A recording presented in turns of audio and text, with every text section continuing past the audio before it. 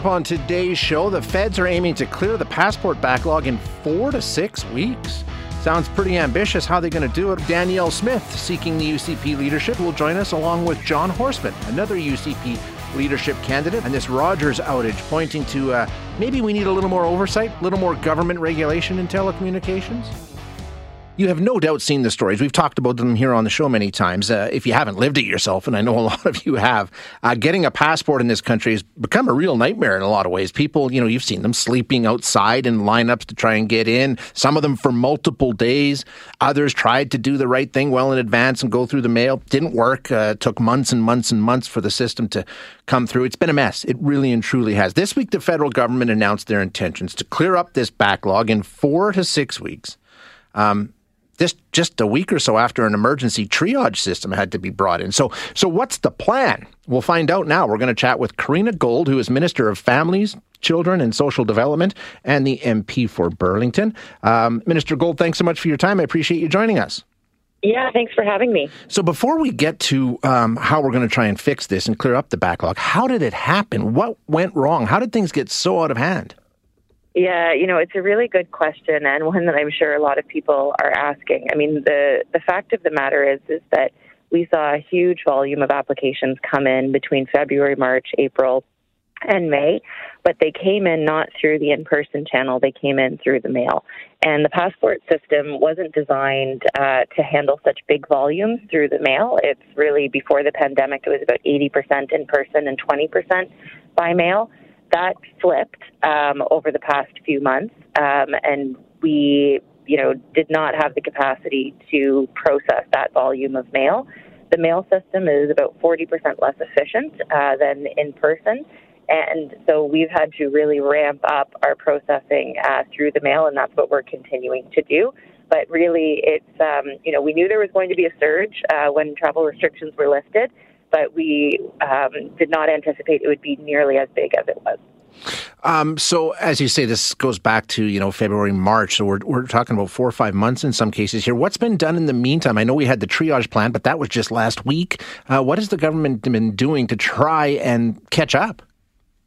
Yeah, well, I was actually in Edmonton and Calgary in April and, saw some of the lines at the passport office then. So back then we started hiring additional officers. It takes about 12 to 15 weeks to train passport officers. So we started hiring hundreds more already back in April. Those folks are now starting to come online end of June, beginning of July. So that's helping us, tackle the backlog. And we're also hiring an additional 500 passport officers this month. And we've reduced and streamlined the training. So it's not going to take 12 to 15 weeks. We're doing it in a more modular way so we can get people, doing the kind of more simple renewals within 1 to 2 weeks. Okay, so yeah, 12 to 14 weeks. I was shocked when I read that it takes 12 to 14. All due respect, I just don't know what that kind of training would entail. So you've now got that cut down to 1 to 2 weeks for the frontline workers? For the people who are doing the passport review. So, I know it's challenging and it's frustrating, and I really get that, but passports are a secure document, right? There's an integrity to the Canadian passport that we absolutely have to maintain. And it's much easier to do a renewal, but only about 15% of the applications that we've gotten over the last 3-4 months have been for renewals. The other 85% are for brand new applications. So either, babies that have been born over the past couple of years, children who require a renewal, and children's passports are actually more complex, especially when there's custody issues involved. And then for new citizens or adults who, prior to the pandemic didn't have a passport. So those are more complicated, and so we want to save those ones for the more experienced passport officers, and that's where we've really reduced the training for folks to do the more simple renewals and really clear through that backlog. The other issue that I think a lot of people have raised, and I've heard from here on the show, is trying to figure out what the right course of action is here, because they've gone down to Service Canada offices only to be told, yeah, you shouldn't be here. You can go back and do it another way. Come back if it gets within. The communication around this whole situation and what the best course of action is for Canadians seems to have gone off the rails at some point. Is there a clear plan in place that people can consult to find the best course of action if they need to get a passport? Yes, so there is. So if you go on to canada.ca and click on Get a Passport, there's kind of 3 buckets, and it's geo-targeted based on where you live because the situation is different across the country. Okay. There are some offices that really aren't very busy, and so you can go there up to 45 days before travel to get your passport.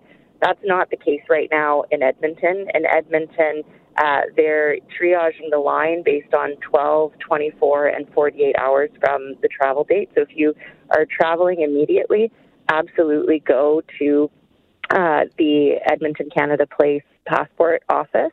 If your travel is within the next 10 days, you can still go there, and they'll probably give you a ticket to come back at a later date with an appointment ahead of your travel. But the volume in Edmonton is so much right now that they are just trying to make sure people get their passport before their travel, and they don't have the capacity to do things further out. If your travel, if you're not traveling for a while, now's not really the time to renew your passport. Let us clear through this backlog, get back into more normal service standards, and then, make your application. So my best advice is if it's not urgent and imminent, don't put yourself through that. And we're going to get to a much better place in the next couple of weeks. What is the timeline here? 4 to 6 weeks? You hope to have the backlog cleared? We hope to have the backlog to a place where we can get people their passports within that 20-day service standard if they send it in by mail.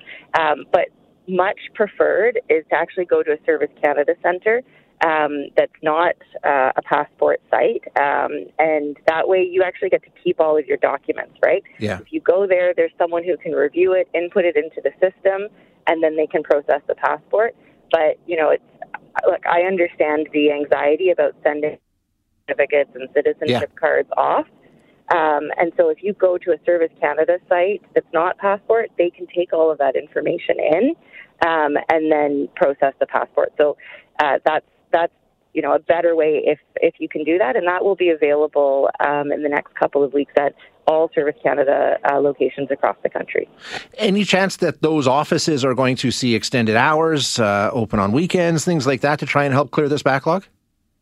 Yeah. So, look, there were 10,000 hours of overtime worked last week across the country. In Edmonton and Calgary, they are serving everybody who's in line right now. So whether it's, people who are traveling urgently, they're getting their passports. If you go and your travel isn't urgent, they're giving you a ticket to come back for an appointment at a later date. But they're making sure that, everybody who is in line is served, given their current situation. And the folks at those Service Canada centres are there until the last person is served. So they're also giving appointments on weekends for people whose travel is a bit later. Right. So they're doing that. And, the big push really is in our processing centres in Ontario and Quebec, where the mail-in applications go. And we've got folks from right across the government of Canada that are there evenings and weekends to help get through this backlog. Minister, thank you so much for your time today. I appreciate you joining us. No, thank you. Thank you. That is Minister Karina Gold, the Minister of Families, Children and Social Development, MP for Burlington.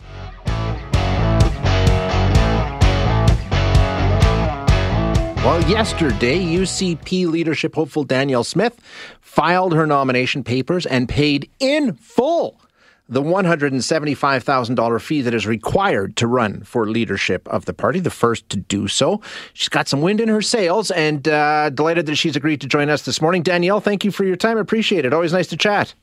Yeah, hi, Shay. Thanks for having me. Yeah, how are things going? You got to be feeling like things are headed in a great direction for you. Campaign going well so far. We are, I love traveling this province. It's just one of the delights about campaigning is going to different places, seeing interesting things, having great food, having great conversation. It's amazing to me always just how much we have in common, whether we live in Calgary or Edmonton or rural Alberta. So I've been pretty busy traveling quite a bit, going to a lot of Stampede parties. So I've taken it a little easy today. I don't know if you managed to get out much for those Stampede parties, but my gosh, there's a ton of them out there, and it's been super fun to be right back back into it again. Yeah, they're must-dos. There's no question about it. I want to ask you about some of the things. Obviously, the big headline in your campaign so far is the Sovereignty Act, the Day One Sovereignty Act, which has a number of different wrinkles into it. The one that stands out to most people, I think, as you know, is, if there's federal laws that we think are, injurious to Alberta, we just won't enforce them. We're just going to ignore them. As you know, in the business, has legal looked at that, Danielle? There are a lot of scholars and there's a lot of other, leadership hopefuls who even say that doesn't even make sense legally. That can't happen. So how secure are you in saying that you can go ahead with that and it's not just going to be thrown out of court before it even starts? Well, I do have a couple of lawyers on my campaign team. One of them, Rob Anderson, who is practicing as a lawyer and was one of my key policy people when we were back in the legislature a number of years ago. And I think once people see the wording, they'll understand what we are aiming to do is to assert the Constitution and the Charter of Rights and Freedoms as the highest law in the land, which they should be. I think we have to be aware that we've been... Sorry, I'm a little throaty. No, that's all right. Yeah.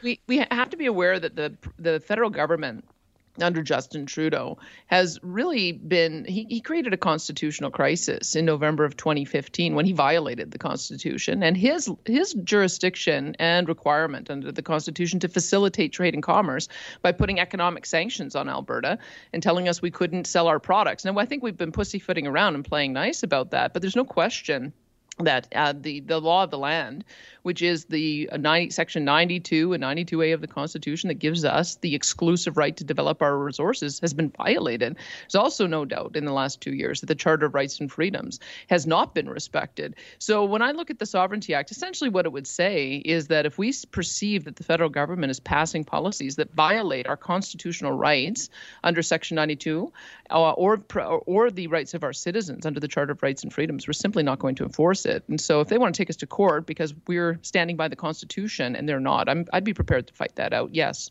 Yeah, well, they certainly would take it. I mean, you mentioned Rob Anderson. He himself has said he doesn't think this would stand up in terms of constitutional challenge and going to the Supreme Court. He says he's questionable as to whether or not it has a legal leg to stand on.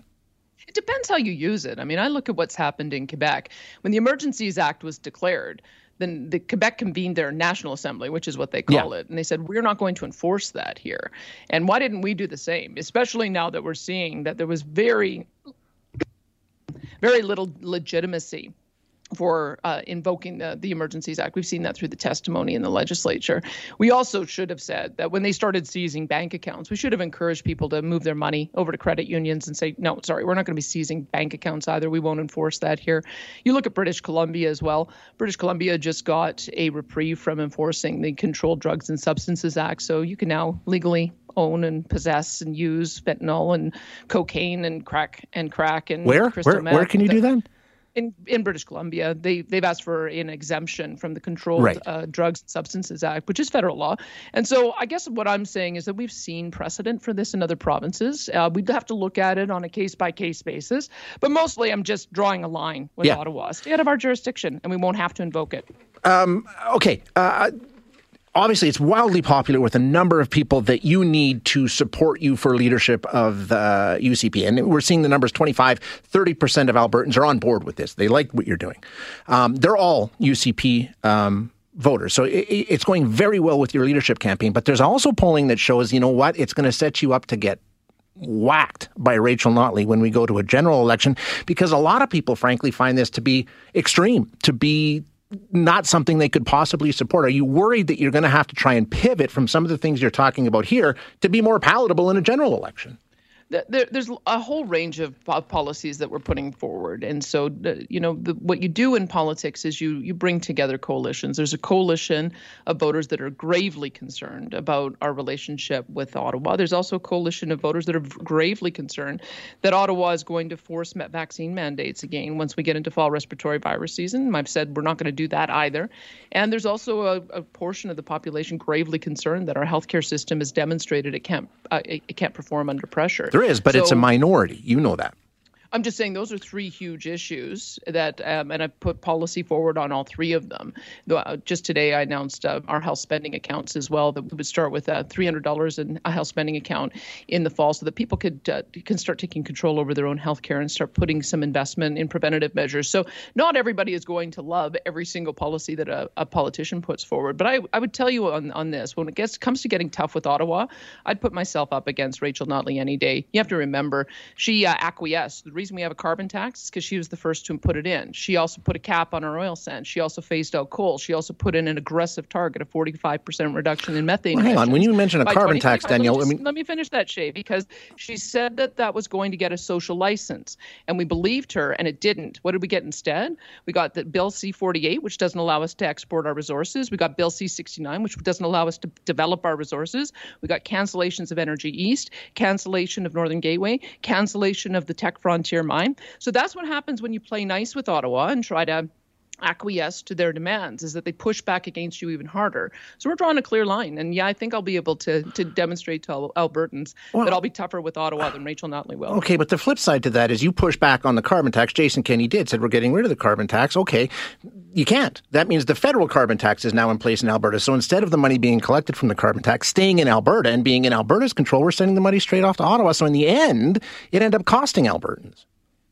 I don't think there should be a retail carbon tax. But there is. I mean, it's gone to the Supreme Court, and there is, Danielle.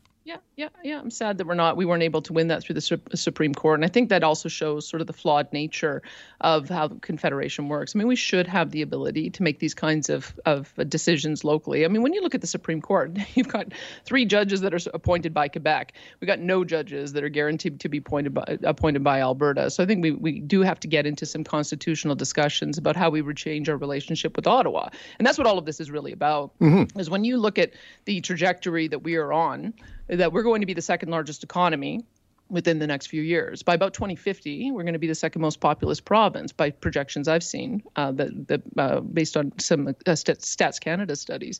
And so when you look at that, how are we going to continue to operate in a country that is so unbalanced and unfair to Alberta? We don't get the Supreme Court justice appointees like Quebec do. They've got 24 Senate seats. We've got 6. They've got a guaranteed number of House of Commons seats, and we don't. I think there's a constitutional reckoning coming, and people need to realize that. So the question I would have is, when are we going to stand up and start acting like a senior partner in Confederation and stop acting like a junior player? And I say that time's now. Okay, running out of time. One more before I let you go, though, and not to deal with Ottawa, but to deal with Alberta. Right now we are seeing record oil production, record profits, all the rest, surpluses, just overnight blooming surpluses. What do you do with that surplus? What's your plan? How do you handle that? I think we have to realize that we have $16 billion worth of resource revenue, and we only have a $4 billion surplus. So that means that we still have a structural deficit of $12 billion. We've got to focus on how we're going to bring that structural deficit down, because we aren't going to have these high oil prices and these royalty revenues for forever. We know that we can, when the bottom falls out, it falls out and crashes in a pretty bad way. So I think what we still need to do is we need to get our spending and our revenues right-sized, and we need to be saving a heck of a lot more of our overall revenues. I'd like to build that fund up. If you look at Norway and Alaska, they have massive funds that generate long-term investment income that can ultimately be used to supplement program spending or reduce taxes. So I'd like to do a much better job of stewarding that resource wealth while we have it, to make sure that we save more and that we become debt-free. That was one of the when you announced today that we were paid in full in our campaign. I remember Ralph Klein holding up that sign, paid in full, and that's part of my Alberta identity, to be debt-free. I'd sure like us to get back there again. Danielle, thank you so much for your time. Always nice to chat. We'll do this again as we go along. You bet. Thanks, Jay. Thank you. That's Danielle Smith, UCP leadership candidate.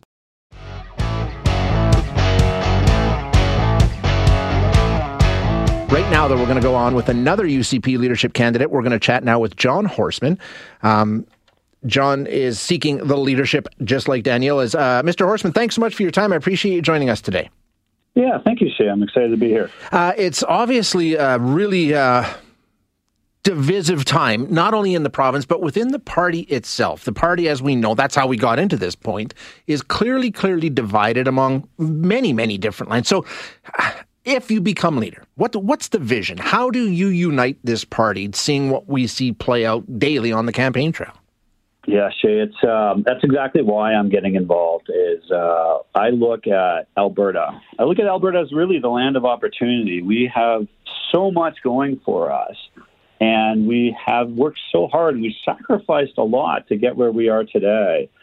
And the only thing that I see, that could potentially disrupt, this prosperity that we're enjoying is particics. And, I spent 20 years working for Alberta, helping it grow and thrive, fighting for Albertans, on Bay Street, on Wall Street, and helping them build their businesses. And when I saw, the divisions and I saw the challenges that we faced, I realized for myself it was time to get involved. It was time for somebody to step up and it's time for good people to try and do something to move this province forward and make sure that we can all enjoy the quality of life that we worked so hard for. The situation that the party finds itself in now, there's sort of competing schools of thought on how it got to that point. Some say it was policy. And the Premier says, it's people who are angry over his COVID decisions.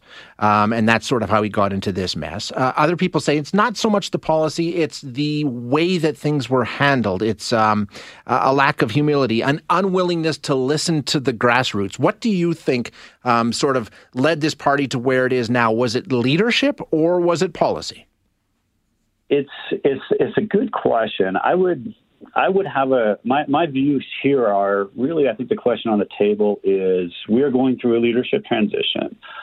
Alberta needs something new. They need something different than what got us, to where we are today. Jason Kenney submitted himself to the will of the people, and the people spoke. And we now need a way to kind of move forward.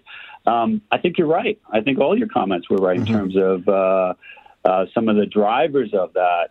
But the question on the table isn't how to solve the problems of the past. The question on the table is what do we need for our future?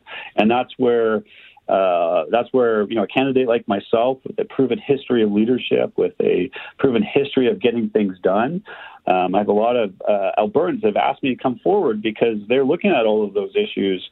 And they believe that only an outsider to the political, to the political machine can actually solve that issue or those issues. We just had Danielle Smith on, and of course, she seemed perceived to be the front runner. And the headline issue so far in this campaign has been Ottawa. And it always is when you're talking about Alberta politics. She's really taking a stance with the Sovereignty Act. We just won't enforce federal laws, all kinds of things. What's your take on how to deal with Ottawa? How do you get Alberta to get, it's been called a fair deal, a better deal, all the things? How do relationships between Ottawa and Alberta work under your leadership? Yeah, it's a great question. I mean, what I've learned is that in any negotiation, you have to understand what they want. You have to understand where you have an alignment of interests, and you have to understand where those interests diverge. And from my perspective, the alignment of interest is they deeply need our prosperity. Ottawa deeply needs our contribution to Confederation. Primarily, it's financial. I think that is the line that needs to be defended. We've watched a number of really great programs that have a lot of rhetoric, but are but are ineffective. They don't do anything. And I think the intersection of what Alberta contributes to Confederation and what Canada needs from Alberta, kind of stands, in the financial, at the financial intersection, and that's where my expertise is deep. I was the last couple of years I was instrumental in kind of bringing the funds from Ottawa to Alberta to float businesses and to help Alberta kind of survive the pandemic without business catastrophes. I've worked with Ottawa on some of their programs, and there's some programs where they just fundamentally have it wrong, and we know what those are, and we do need to kind of step up and move that forward. The specific actions, though, is there's also responsibility in Alberta to take more responsibility for itself, and I'll be advocating for that. And as many of my fellow candidates would, which is police force, pension administration, and collection of taxes. Okay, so those are some things that you would want: a provincial police force, provincial collection of taxes, and a provincial pension plan. That's in your platform? Absolutely. Okay. Right now, you mentioned Alberta's prosperity. We're seeing it, as it comes and goes. And right now, we're in a very prosperous cycle. We're seeing energy revenues through the roof. The surplus overnight boomed. What do you do? How do you handle that? I know you have an interesting plan, an interesting strategy with what to do with Alberta surpluses going forward. Yeah, thank you, Shay. This is what I'm calling the Alberta Prosperity Plan, and really it's to take into account and understand that we have to look at our prosperity and we have to be responsible for it, but we also have to be responsible in accordance with our core values of individual choice, fiscal restraint, and kind of long-term prudence. And my plan would be to allocate the resource revenues, subject to fiscal anchors like a credit rating and a debt to GDP position. Basically, one quarter would go to the people of Alberta, because we found, and I've noticed at times of rising resource revenues in the government are usually at times of affordability problems with the people of Alberta because of the energy costs. And so, like Alaska, I would allocate a portion of that resource revenue directly to the people of Alberta, because they know better than the government what they need to live their best lives. So those are straight cash payments to Albertans? Yes. Another quarter I'd allocate to the Heritage Saving Trust Fund. So we have the financial resources that we need to live in a future without resource revenue. A quarter to debt repayments, so that the future generations don't have to pay for our current spending. And then a quarter to advance the diversification and the infrastructure needs that Alberta has to continue our prosperity and to continue to grow our capacity and our economic capacity. The leadership fee, $175,000, a number of signatures. Any concerns that you won't be able to get over that hurdle? Can we count on you being there when the votes are cast?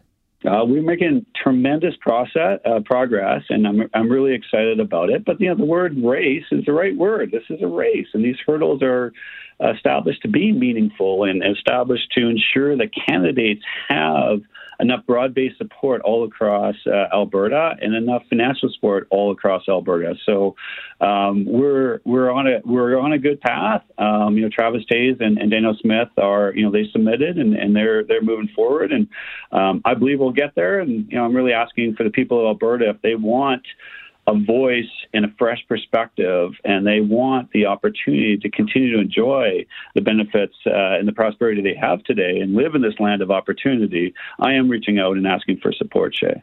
All right. Mr. Horstman, thank you so much for your time. Great conversation. And as I said, we'll check in again as we go along. Thank you. That is John Horstman, who is running to be leader of the UCP. A little background on John. He's been in finance for a long time with ATB. So that's where he's coming from. He says he's been a member of the UCP, but, he's never been a politician. So he's got a bit of an outsider's take on things.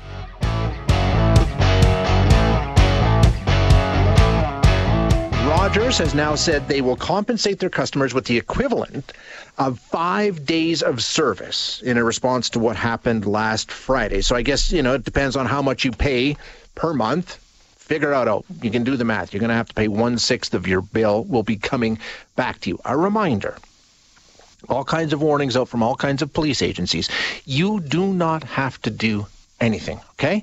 The CEO, Tony Staffieri, said that the credit will automatically be applied to your account. So if you're getting a text, if you're getting a call, if you're getting an email, anything like that telling you to do this to get your Rogers rebate, ignore it. It's a scam, okay? You don't have to do anything. Should be on next month's bill, according to the CEO. In some instances, may take a little longer, depending on how it goes. And now there's a class action lawsuit that has also been filed. Some discussion around whether or not that'll actually get off the ground. And then, of course, there's the other angle of this, which is businesses, that rely on Interac and all that, because all that was down too. It was, what about people who work from home? How much did they lose over the course of the day? So it's not just a matter of cell service gone down. Regardless of how all that gets sorted out in terms of compensation, we know the pressure is on to try and prevent anything like this from happening again. And the clock is now ticking for Canada's telecommunications giants. An emergency meeting with the industry minister on Monday, and they were given 60 days to come up with a plan to make sure that what happened on Friday doesn't happen again. It's the government getting themselves completely and totally involved in business here. There's no two ways about it, but that's always a little tricky. But have we proven that, at least in this instance, these businesses they're in a special category? I mean, I don't know if we want to call it an essential service, but it's pretty close, right? A lot of essential systems went down last week. So what do we need to do to, how involved should we be? How much regulation? Should there be requirements? We're going to chat with Dr. Dwayne Wincek, who is a communications professor at Carleton University and the director of the Canadian Media Concentration Research Project. Dr. Wincek, thank you for your time. I appreciate you joining us. Well, thank you very much for having me, Shay. Thanks to be here. So when we take a look at this and this whole industry, and based on what we saw, a couple of times over the past couple of years, is this something where we should be welcoming more government oversight, more government involvement, regulation, just because of how dependent we are on these services? Yes, I believe that's absolutely the case here, and that it's justified. And essentially what we have is a small number of private corporations upon which a large number of essential economic and public services depend. And in that situation where markets don't correspond to the kind of the textbook fantasy of free markets, it's the role of governments to step in and to make sure that these large players that have significant influence on people's lives, the economy and society, have corresponding public obligations to match. So in terms of regulation, when we're talking about getting more involved and having some government regulation, like what? How would that work? Well, I think what we're seeing right now is the government kind of going softly, and in my view, perhaps a little bit too softly, and taking a mother may I approach, and by setting this 60-day timeline for industry to kind of come up with its own set of proposals.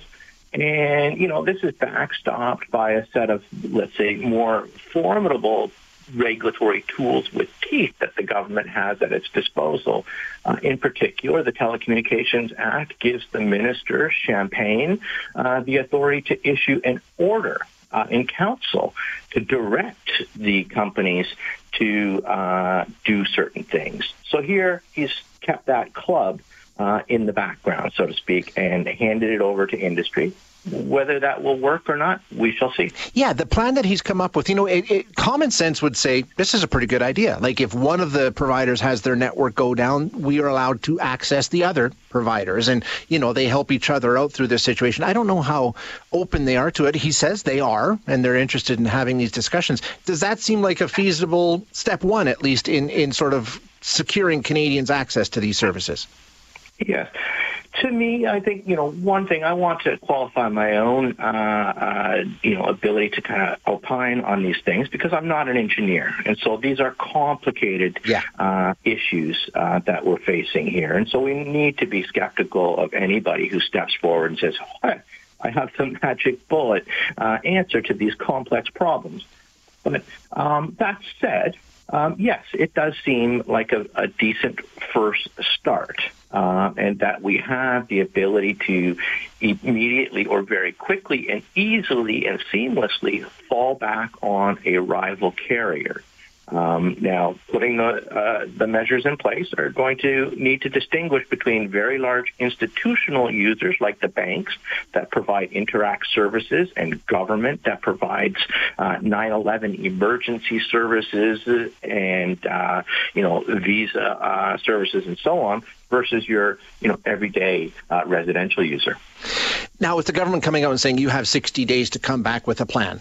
You talked about this earlier in terms of what the government can do. They're making these demands and they do have a chance to throw a bit of weight around. But can they enforce this? I mean, do we have a framework in place where the government can actually dictate things like this to these companies, or are they just asking nicely?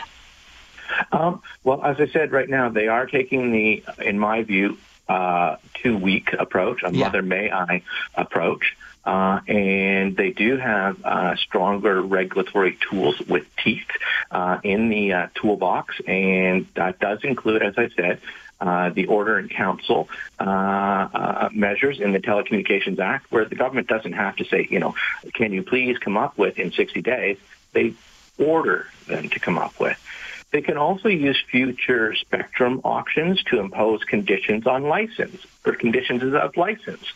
So these companies are not, voluntarily coming up with solutions, but as a condition of their license, getting access to the spectrum that they need to provide mobile wireless services, smartphone services.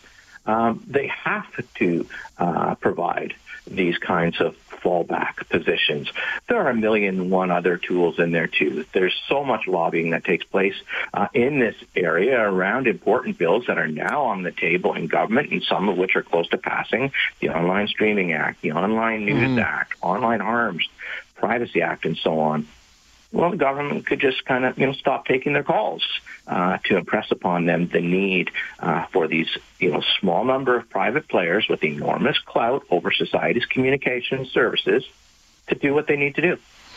We always hear from all corners that the answer to all of this is competition. We need more competition. That's why we pay so much. That's why we're so dependent on one or two providers.